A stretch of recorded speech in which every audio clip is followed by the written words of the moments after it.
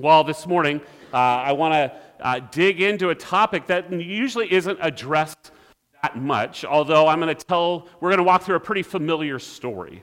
A few weeks ago, my family went to Ohio. My in-laws live in Ohio, central Ohio, and we got to do something I never got to do growing up in California, is we participated or saw a 4-H competition, or whatever, where my nephews and niece showed lambs in a sweaty barn.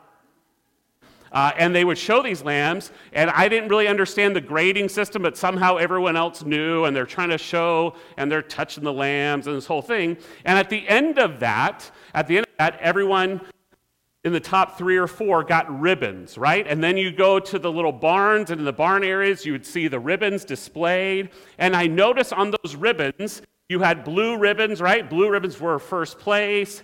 You had second place, and down to, like, my nephew's got the pink ones in 5th place. I'm like, sorry about that. But what I noticed about those ribbons is the ribbons did not say first place and then first loser. They didn't say that. It didn't say, right? It didn't say first place and then first failure. It said second place, third place, and such. You see, we're pretty good at determining success. We know how to give out rewards or certificates or awards for achieving certain goals. Not many people who are in sales. Anybody in sales in here? And you get the top salesman award, you put that plaque on your wall in your little cubicle in your office. We don't put plaques up saying, first failure to made no sales this year. Yay! I did it, right? Like I'm a failure. We don't do that. We know how to measure success often, but we often don't know how to measure failure. And yet failure is part of life. If you're here this morning, you have experienced some measure, some level of failure. And if you haven't this morning, you absolutely will.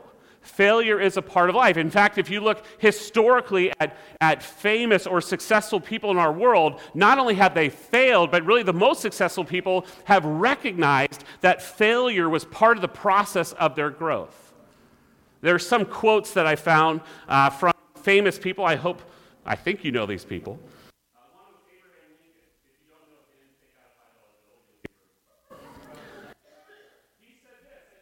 Abraham Lincoln lost elections. He wasn't very successful in other areas of life, and yet he was one of our great presidents. He said, my great concern is not whether you have failed, but whether you are content in your failure. J.K. Rowling, who wrote the Harry Potter series, at one point in her life found herself, she said, on the brink of homelessness because she set out her life, got divorced real quick. She was a single mom and nearly living on the street. Steve Jobs was actually fired by the company he started. And he said this, I didn't see it then, but it turned out that being fired by Apple was the best thing that ever happened to me. Walt Disney, who maybe has created one of the most successful brands and companies this world has known, started out in a company called the Laugh Studio in bankruptcy. Walt Disney was fired from a Missouri newspaper for not being creative enough. Can you believe that? He said, we don't look backward very long. We keep moving forward, opening new doors and doing new things because we're curious, and curiosity keeps leading us down new paths. Bill Gates, a ultra-billionaire, he said, it's fine to celebrate success, but it's more important to heed the lessons of failure.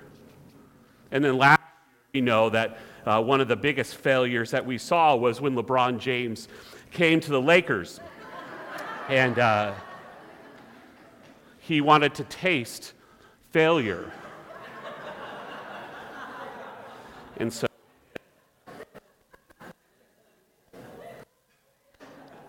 I'm a Golden State Warrior fan, so this is good.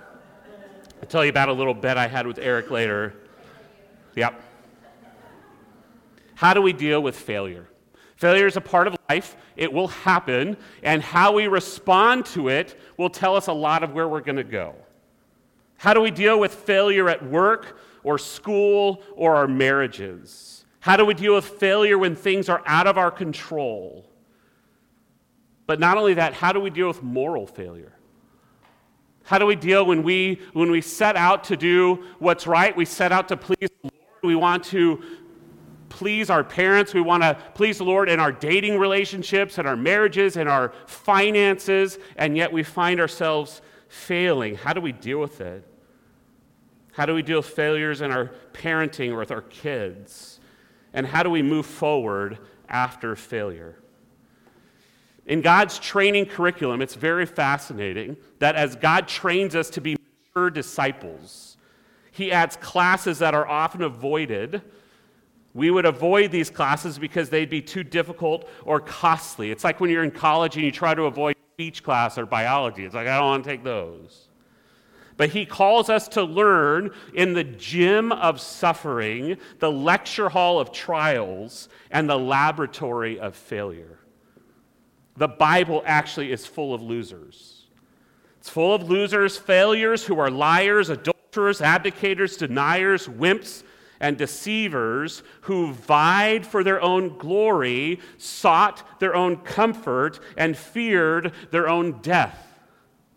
This is a group of people that God not only called to Himself, but the ones He chose to use in His harvest, to take part in ministry, and to reign with Him forever. Have you failed this morning? Have you failed in your life and you recognize your failure? Listen, if you have failed, you're in good company. You're in good company. And this morning, what I want to talk about through the lens of this person we know very well, his name is Peter, I want to frame this around embracing the restoration made possible by Christ's death and resurrection. He made it possible for us to move from failure to fruitful, from loser to minister, shameful to free. That's what we want to talk about this morning. I want to talk about the familiar story of Peter's life at the end of his time with Christ, right before Christ's death, to what happened after that and the results of his failure, and how Christ restored him at the end of his earthly time in ministry, how Christ restored him. So if you have your Bibles, let's turn to Luke chapter 22. And what we're going to try to do is take a look at two different, the same story from two different places. The first four Gospels are called the Synoptic Gospels, right? They see the same events from different points of view. And so we're going to take a look at Luke's version in Luke 22, 31 to 34. And if you keep your thumb there, you could also cross-reference Matthew 26, verses 30 to 35. But in this Luke narrative, let's start here in Luke 22, verses 31 to 34. This is where we pick up Peter's life and narrative. It says this in verse 31, Simon, Simon, behold, Satan demanded to have you, that he might sift you like wheat. But I have prayed for you that your faith may not fail. And when you have turned again, strengthen your brothers. Peter said to him in Peter's way, Lord, I am ready to go with you both to prison and to death. And Jesus said, I tell you, Peter, the rooster will not crow this day until you deny 3 times that you even know me. Go quickly back to Matthew 26. I want to just frame this because it's fascinating. Look at Matthew 26, verses 30 to 35. Same event. And again, this is after the upper room experience on the night before Jesus died. And in verse 30 of Matthew 26, and when they had sung a hymn, they went out to the Mount of Olives. Then Jesus said to them, now he's talking to all the disciples, you all will fall away because of me this night. For it is written, I will strike the shepherd, and the sheep of the flock will be scattered. But after I am raised up, I will go before you to Galilee. So he gives this prophecy to all of them. He says, all of you, all of my disciples who've been faithfully with me, you're all going to be scattered tonight. And yet Peter steps up and he answered, though they all fall away because of you, I will never fall away. Jesus said to him, truly I tell you, this very night, before the rooster crows, you will deny me 3 times. Peter said to him, even if I must die with you, I will not deny you. And then all the disciples, wanting to jump on that bandwagon, said, we'll follow suit. Well, just remember, to give you some context of where we're at in the narrative of Jesus' life, this is the upper room. We're going to the Thursday night of the Passion Week, the week where Jesus is going to die on a Friday, be raised again on a Sunday. And in this upper room, we find Jesus, and he is trying to reinforce to his disciples what his kingdom is all about. And you remember that he kept telling his disciples, look, leadership in my kingdom is about becoming the greatest servant. It's not lording it over people. It's not being the best and the brightest. It's becoming the greatest and most humble of servants. You remember Jesus demonstrated that very vividly when he actually took on the apron of a slave and washed the disciples' feet. It was like he wanted to re-illustrate and pound that into the disciples' mind. This is what my kingdom's about. And yet the disciples were all about wondering who's going to get the greatest tribes, who's going to get the greatest swath of land in the kingdom. They had kingdom fever. And it was at a fever pitch. They were going, man, this is incredible. You remember on Palm Sunday that Jesus entered into Jerusalem to the praise and the shouts of joy from all the people. They're saying, this is it. He's going to establish an earthly kingdom, and we're on the ground floor, baby. We're going to get huge rulerships in this. That's what they were thinking. And so Peter here, in his exuberance, in his passion, and I would even say in his pride, he was ready to be bold and say, look, I'm your guy, Jesus. Look, all these other chumps, listen, they may fail you, but I'm your guy. You can count on me. This is the unseen, the unforeseen, or the unseen factors in failure. We'll look at how did Peter fall here. You know the story of how he did fall, but how did he fall? What were the unforeseen factors here? And there's really 2 factors that we see here. One is pride, and one is satanic attack. Deceptive pride causes us to have an overestimation of our own self-reliance. An overestimation of self or of self-reliance. Notice what Peter had said in Matthew 26:33. We read it already. Though they all will fall away because of you, I will never fall away. Peter showed an ignorance. See, pride causes you to be ignorant of your own heart. It wasn't that Peter lacked zeal. He lacked passion. He even meant it. Right? It was later on that Jesus said, the spirit is willing, but the flesh is weak. Your spirit is willing. You want to do this. And even Peter demonstrated this. You remember when finally a few hours later when Jesus was accosted by the soldiers. You remember that Judas had finally caught up. Judas probably brought the soldiers to the upper room. They weren't there. He's like, uh-oh, I know where he's going. He brings them to Gethsemane. They show up in Gethsemane, and Peter pulls his sword out, remember? And he hacks off Malchus's ear, this poor servant of the priest, right? He hacks off his ear, and I'm thinking, man, that seems like he's pretty bold. But remember that Peter, okay, anybody played Nintendo growing up? Anybody? Right, okay, there, I'll just see where the crowd's at here. There was a cheat code, up, down, left, right, B, A, start. And you get unlimited lives, right? And so Peter had this emboldened part where he's like, I'm going to start hacking at soldiers. Why? Because he knew that Jesus had just raised Lazarus a few weeks earlier, and if he could raise Lazarus from the dead, it's like you get the one-ups. You can keep dying and he'll raise you up. That gives you pretty bold perspective, right? So he starts hacking.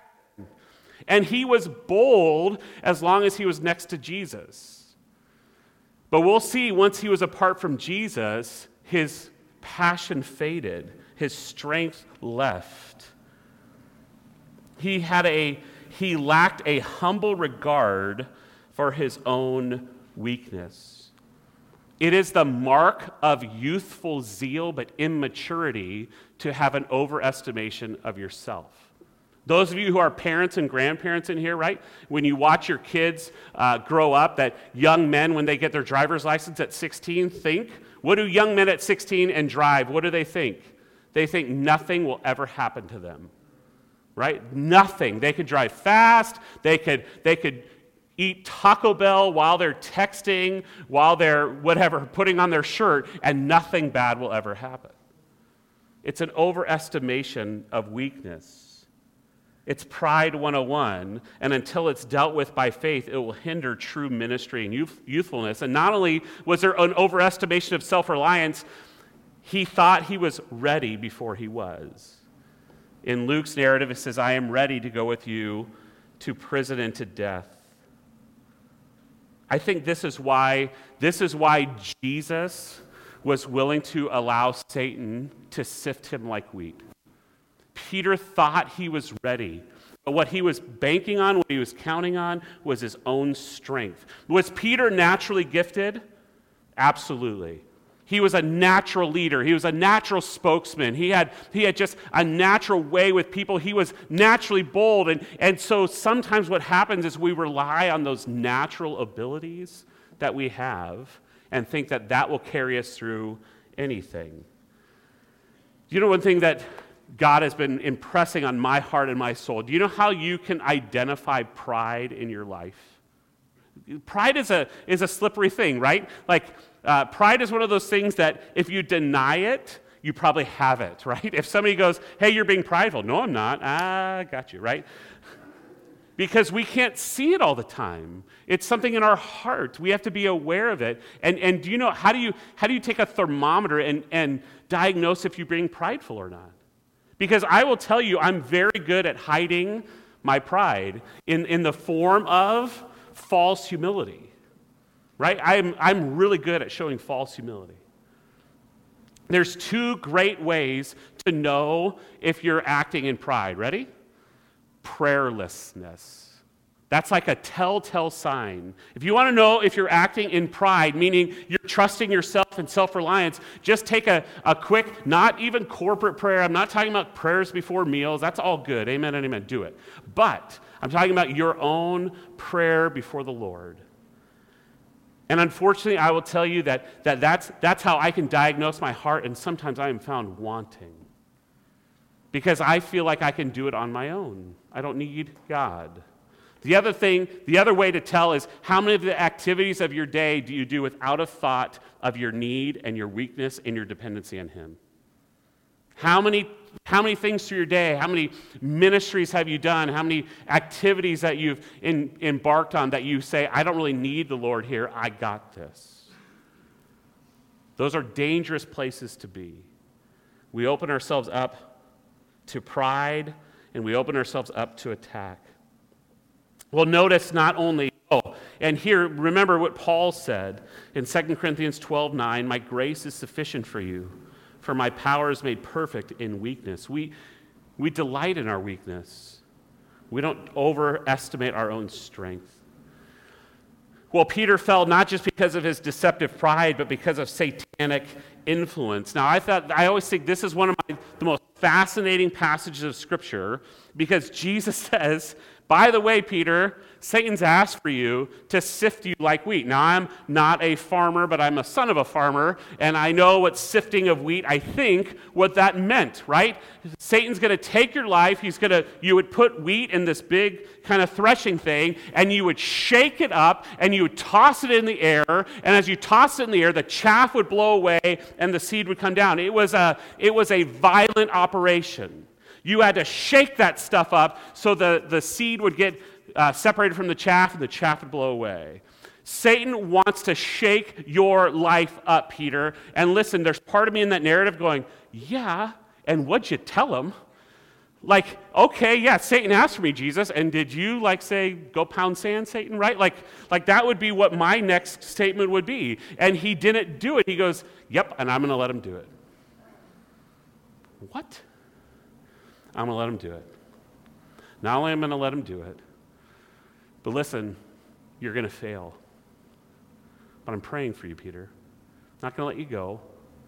I'm not even causing you to fail. It's not me causing you to fail, but you're going to fail. But I'm going to be here. I'm going to pray for you, and I'm praying that your faith would be sustained. Satan's trying to get you to fail forever. I'm going to test you, and you're going to be purified as a result of this. What are Satan's methods and goals and limitations? What does Satan want us to do? Satan wants us to fail. It's as old as the garden.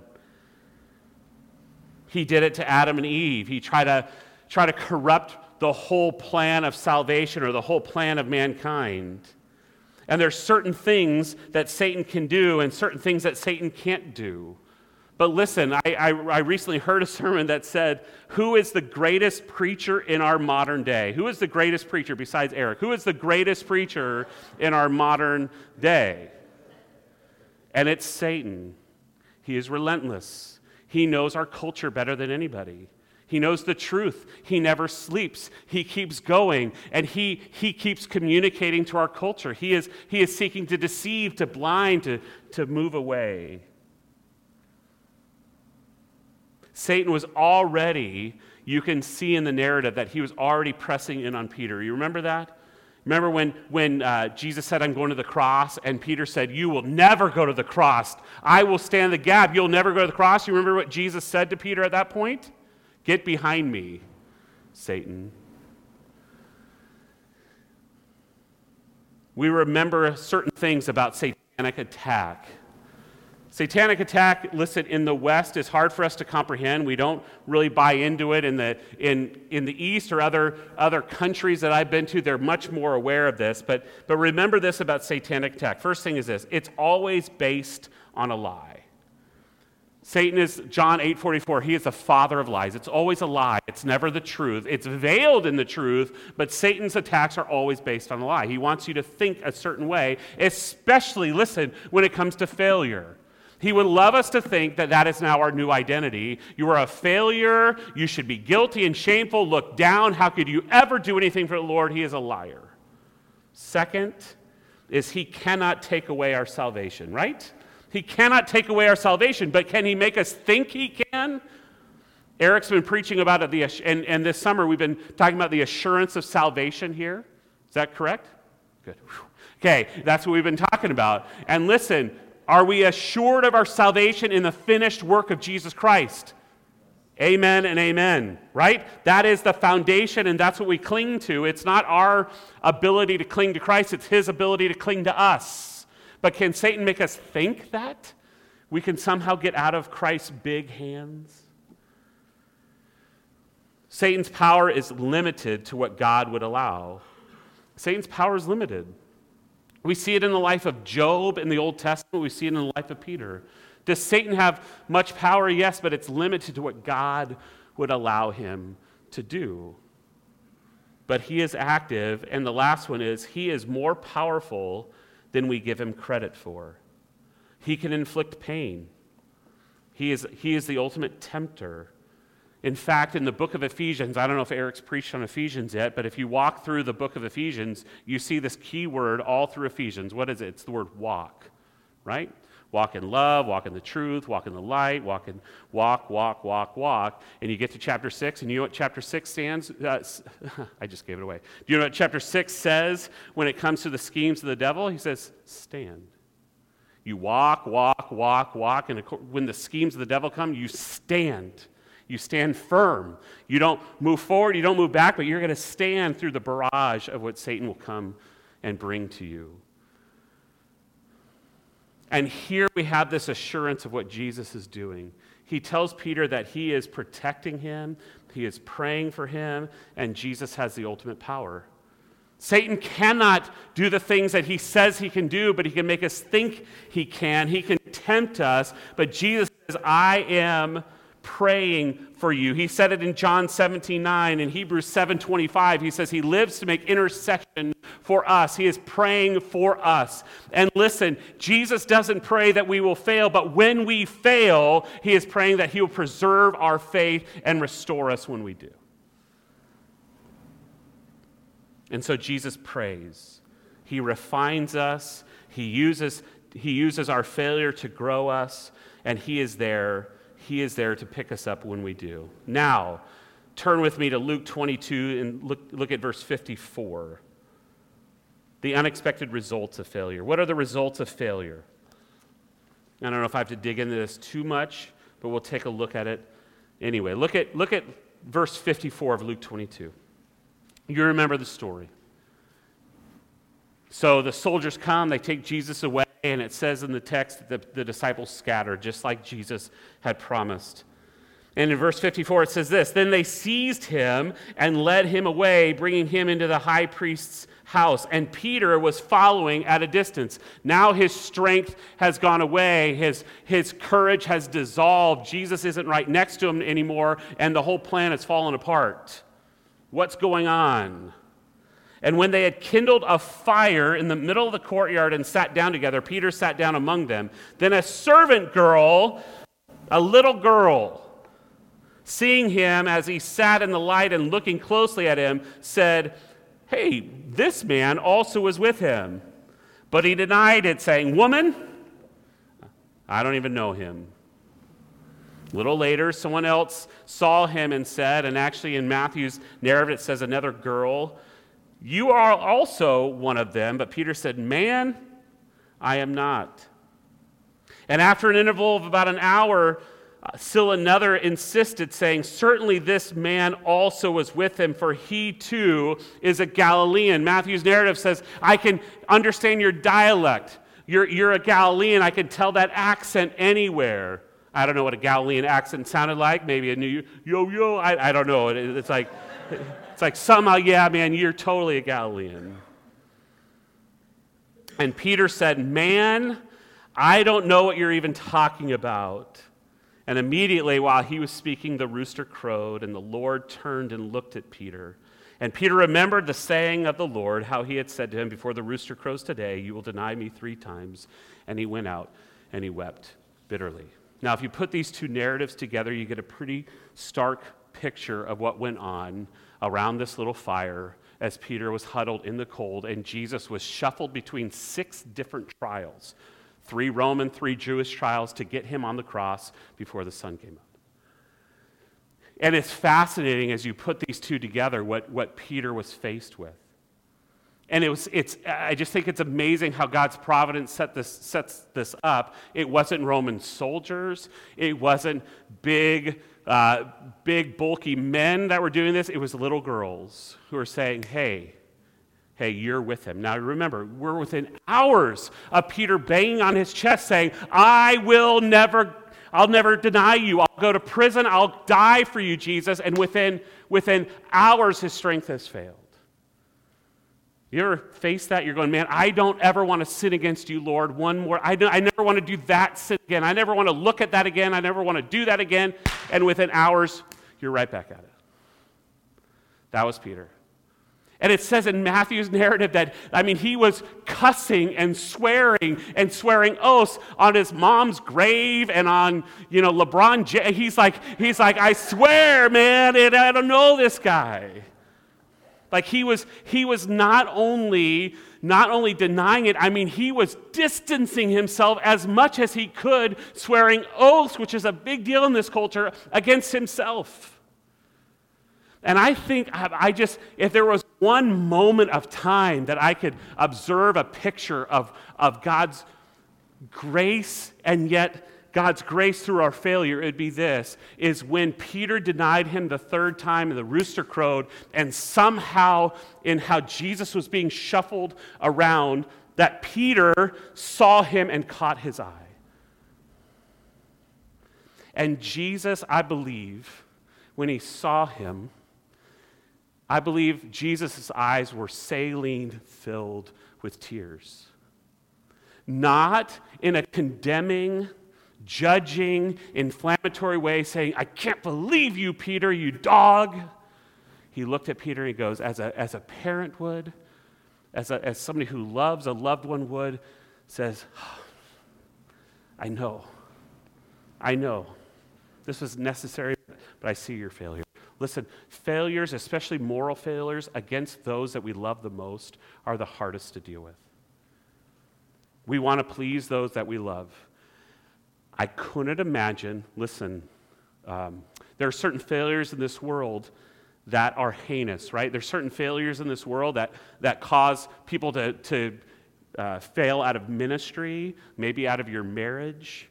You'll lose your jobs. I couldn't imagine a bigger failure than what Peter did to Christ, right? Could you imagine? Like you just cussed that you don't know him. And it says that he went out and he wept bitterly. And we're going to see that it took Peter a while to overcome this, right? Like you all of a sudden, like Peter was this big, pounding his chest, and you see him a couple other times in the narrative before we get to Galilee, and he's quiet. He's not sure what to do. He's wrecked. And let's just dig into this just a little bit, just for a few minutes, about the consequences that we feel personally in failure, particularly moral failure against the Lord and against others. What do we gain and what do we lose? I think it's important that we embrace what we feel in failure to then breathe the fresh air of restoration and forgiveness, right? We're going to get there. We're not going to end in failure. That'd be brutal. What do we gain and lose in failure? What do we gain? We gained a heightened sense of inadequacy. And I mean inadequacy in the worst sense. We should feel inadequate in some ways, but Christ makes us adequate. It's what 2 Corinthians 3 tells us, that Christ makes us adequate, but we have this heightened sense of inadequacy. It means we start taking on the identity of a failure. We walk around like in the book, The Scarlet Letter. You remember that book? Hester Prynne had to wear a scarlet letter, and whether or not we think people can see it, we feel like they can. Is that we have this heightened sense of inadequacy. We also feel and have a buried form of shame and guilt. Shame and guilt. Guilt and shame go back to the Garden of Eden where Adam and Eve hid from God and covered themselves and their spouse. You remember that? When Adam and Eve sinned, they had to cover themselves. They no longer could look God in the eye. They no longer could look each other in the eye. Shame causes us to look down, and guilt causes us to look back. Shame means I feel like I can't look at anybody, and guilt means I'm always looking at myself in the rearview mirror in my past. And I have an enemy that's always going to remind me of my past, especially those failures. And what happens in this is when we deal with guilt and shame, we feel like we can cover up guilt and shame either by getting out of isolating ourselves and mourning that way, but we could also cover it up with activity, with pursuing success and power and money and pleasure or achievement as we try to counter how we feel. But shame and guilt keep us buried in sand, and though we smile and present ourselves a certain way in public, we constantly see ourselves in the mirror of past wrongs. Guilt and shame keep us in quicksand. We keep us stuck there. And it's fascinating, the narrative, how it sets up, is that you had Peter who kind of ran away in guilt and shame. You remember what Judas Iscariot did? when he felt guilt and shame? It says he went back to those who he had got the 30 pieces of silver. The text says he changed his mind. Uh-oh, I did it. Now he's feeling badly. He throws the silver back down there, and he runs away, and he weeps bitterly. But what does he do? He had no option. He had nowhere else to turn. What did he do? And he hung himself because he couldn't deal with guilt and shame. I was talking with a friend. We've dealt with some pretty heavy counseling issues at our church. Our church we have like sinful people. You guys don't have that yet. Anyway, we have sinful people that we deal with our sin. And I was talking to a friend, and something had come into as a pastor, you hear about these things, and when you hear about somebody in your congregation, what you do is I said, it's a rumor until I confirm it. So I called my buddy. I said, hey, my friend, I just need to ask you. This came to my attention. I just need to ask you if it's true. If it's not true, then I trust you. If it is true, we need to deal with it. He goes, I am so glad you asked. I've been carrying this for months, and now somebody knows, and we can deal with it. I'm like, finally. Like, let's deal with it. The beautiful, and I know Eric says it. I know I've heard it here before. Like, the church is a place you can be fully known and fully loved, but we like the idea of being fully loved, and we don't want to be fully known. We desperately don't want to be fully known. That is a deception of our enemy, of Satan, that says, look, yes, we're all sinners, but I can't share my sin, because if I share my sin, it's all going to come out, and then they're going to think differently about me. Then I'm out. That's what we gain. What do we lose? What do we lose in guilt and shame? We lose joy. We lose joy. This was David in Psalm 51 and Psalm 32, verse 3. When I kept silent about my sin, my bones burned within me. Psalm 51, restore to me the joy of my salvation. When he kept silent about his sin, he ached inside of himself. When he confessed his sin, finally, he restored joy. Joy was back to him. We lose intimacy. Intimacy with God, intimacy with others. Unresolved, unrestored sin kills intimacy in marriage, moving those who are one in the Lord to strangers living together. When we stay mired in the failures of our past, we cannot move forward with intimacy with the Lord because we do not want to be fully known. Intimacy is experienced when one knows all about you, sins and all, and still loves. This is what God is willing to do because he was willing to cleanse us from sin. And we lose trust. We lose trust. Trust is a choice in human relationships, and though we're called to trust the Lord with all our heart and not lean on our own understanding and acknowledge him in all things, though we're called to do that, trust is a choice that we do at this level. I was telling you about some of these counseling things that we've been dealing with, and one of the sweetest phrases I've heard from somebody in our church who fully understood the gospel. They looked at, I sat at a table with two different couples, and there had been some egregious sin that had gone on between couples. You can only imagine. And one woman looked at the other woman and said this, I love this. She said, I love you, I forgive you, I don't trust you, but I want to. That's the power of the gospel and restoration. Now, how do we get there? Turn with me. I put it wrong in your bulletin, but go to John 21. How do we end this story? How do we end this story? John 21, particularly in verses 15 to 19. Jesus didn't just leave Peter. I love that. He didn't leave Peter. Now, he let Peter, gave him some space, gave him some room. Peter was there at the empty tomb. In John's narrative, there was 2 other times that Jesus appeared to his disciples, and they weren't sure what to make of it. He passed through walls and stuff, but they didn't know what to do, and you just don't see Peter talking a whole lot. But finally, in John 21, what we see is Peter is back fishing. Now, some have said, is he done being a disciple and an evangelist that way? Is he just going back to his life as a fisherman? Maybe. But definitely for sure, he was quiet. He went back to something comfortable. He went back to something known. He was out of the public light. And so he was back on this boat. And I think it's fascinating as you see this unfold. If you read John 21 later, the whole chapter, you'll see that they're back fishing like they had in the beginning when Jesus first called them. And Jesus is on the shore. And what does Jesus do? He creates a fire on the shore. I just think that's pretty poetic, right? Like that's where Peter denied him 3 times, was around this fire when little girls were questioning him, and Jesus creates the same situation, the same scenario. He puts fire and a breakfast on the beach.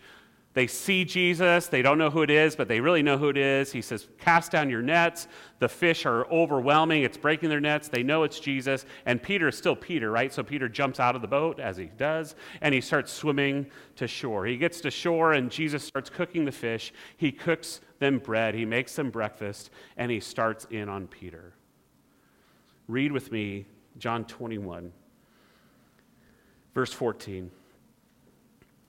This was now the third time that Jesus was revealed to the disciples after he was raised from the dead. Peter denied Jesus 3 times. Jesus approached Peter 3 times.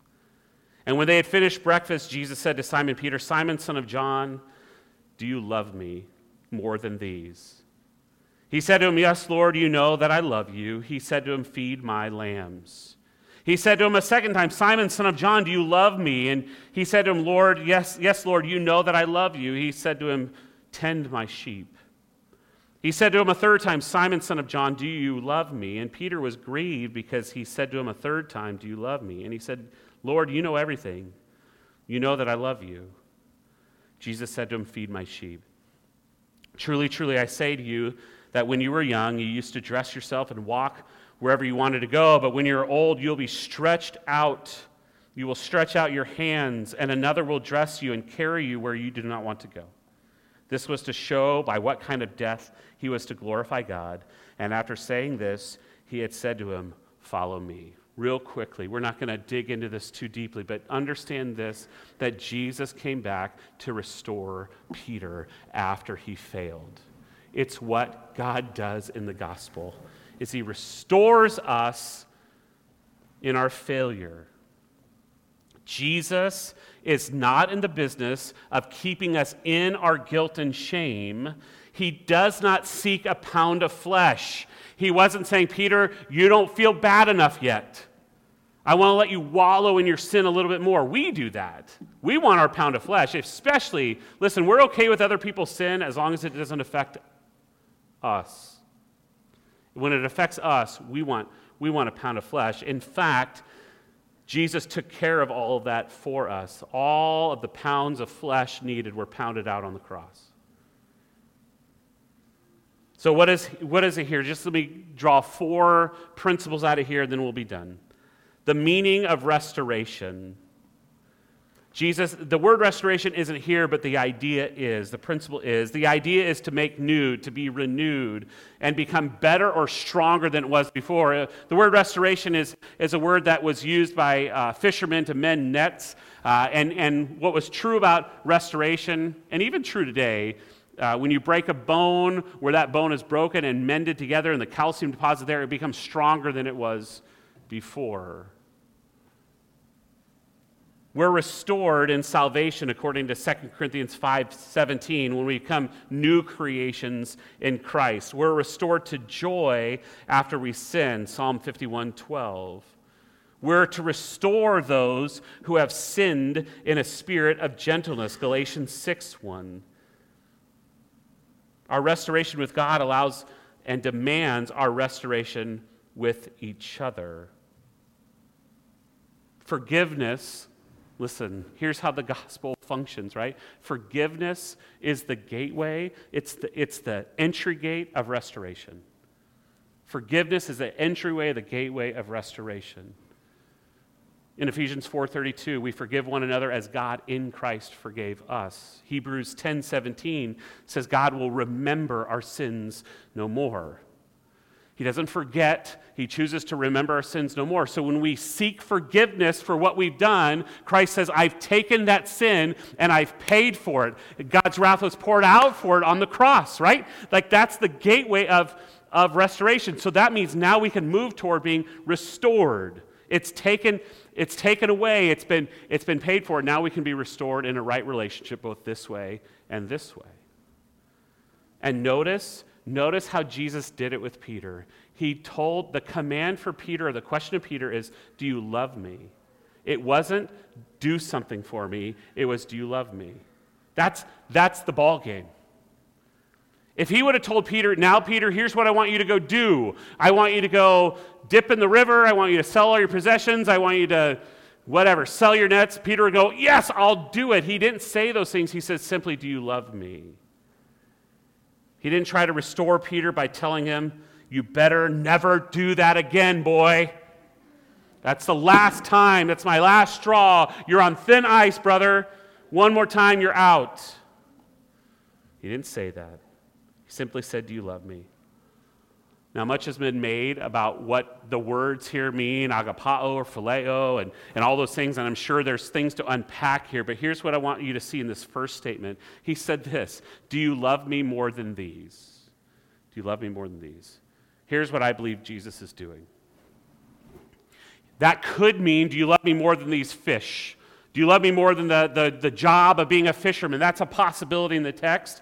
But I believe here is the arc of the story, the bookends of the story. What was Peter doing just a few weeks before? What was he saying about his following of Jesus? He was pounding his chest saying, I will never deny you. I will never do that. The focus was on himself.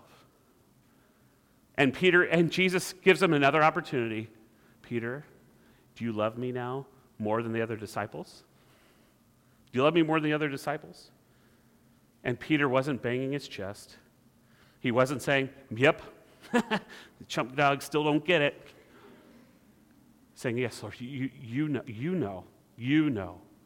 I don't need to prove it to anybody. I don't need to be boastful in front of anybody. I'm humbled. You know. When we're secure in the love that Christ has for us, we love because what? He first loved us. Love had everything to do with it. By restoring Peter to the foundational realities of love, all other obedience and sacrifice would flow out of that spring. Notice here, too, that there was no required time or makeup. It was instant. He was restored.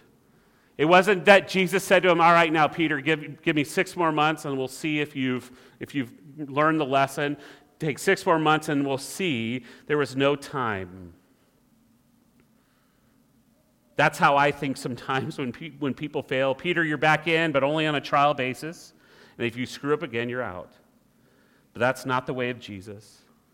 When Jesus died, he took all of our sin, all of our guilt, and all of our shame. He took it on himself, and it was nailed to the cross along with our debt.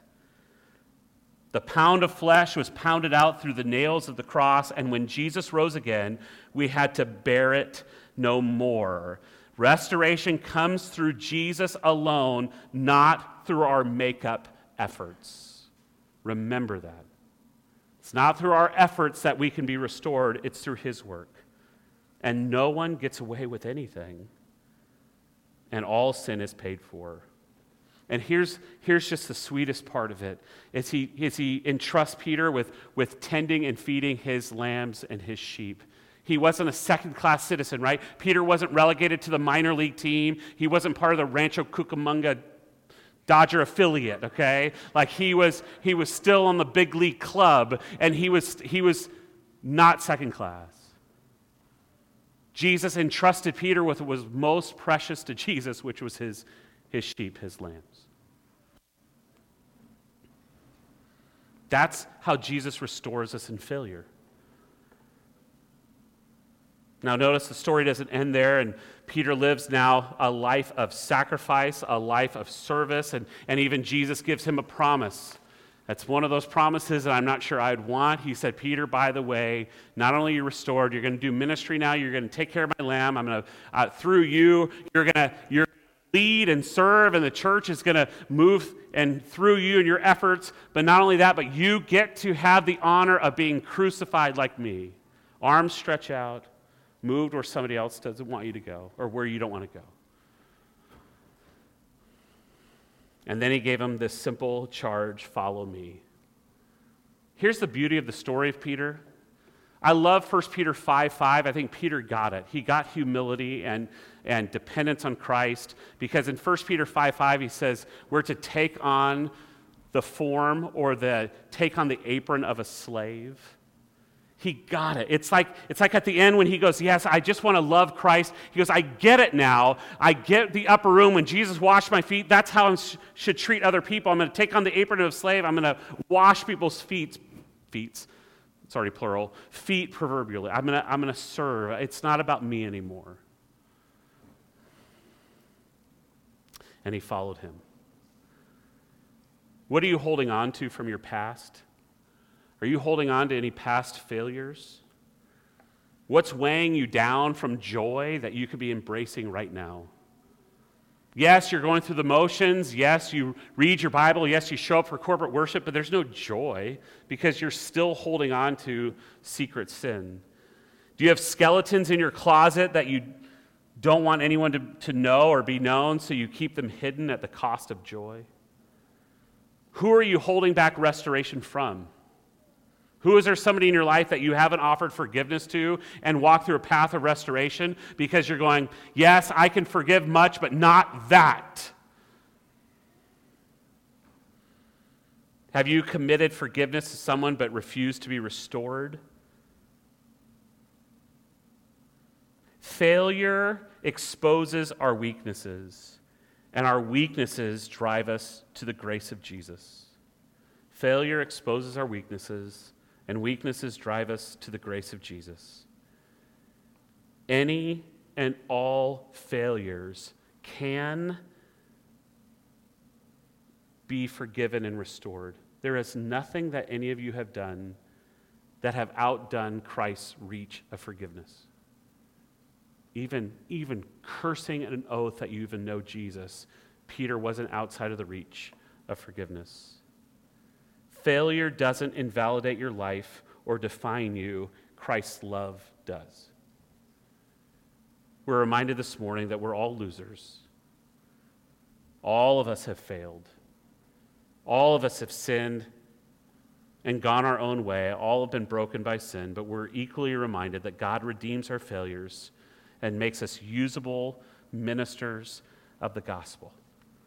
That's the best news we could hear today. Let's pray. Father, thanks for this morning, and I thank you for the time we have together. Thank you for the faithfulness of the leadership of this church. Thank you for what you're teaching and showing us constantly through the gospel of Jesus Christ.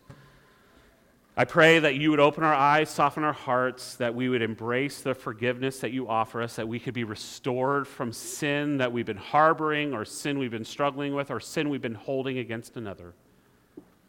And in that, I pray that you would restore our joy, the joy that we have in Christ alone. We love you, and it's in Jesus' name we pray. Amen.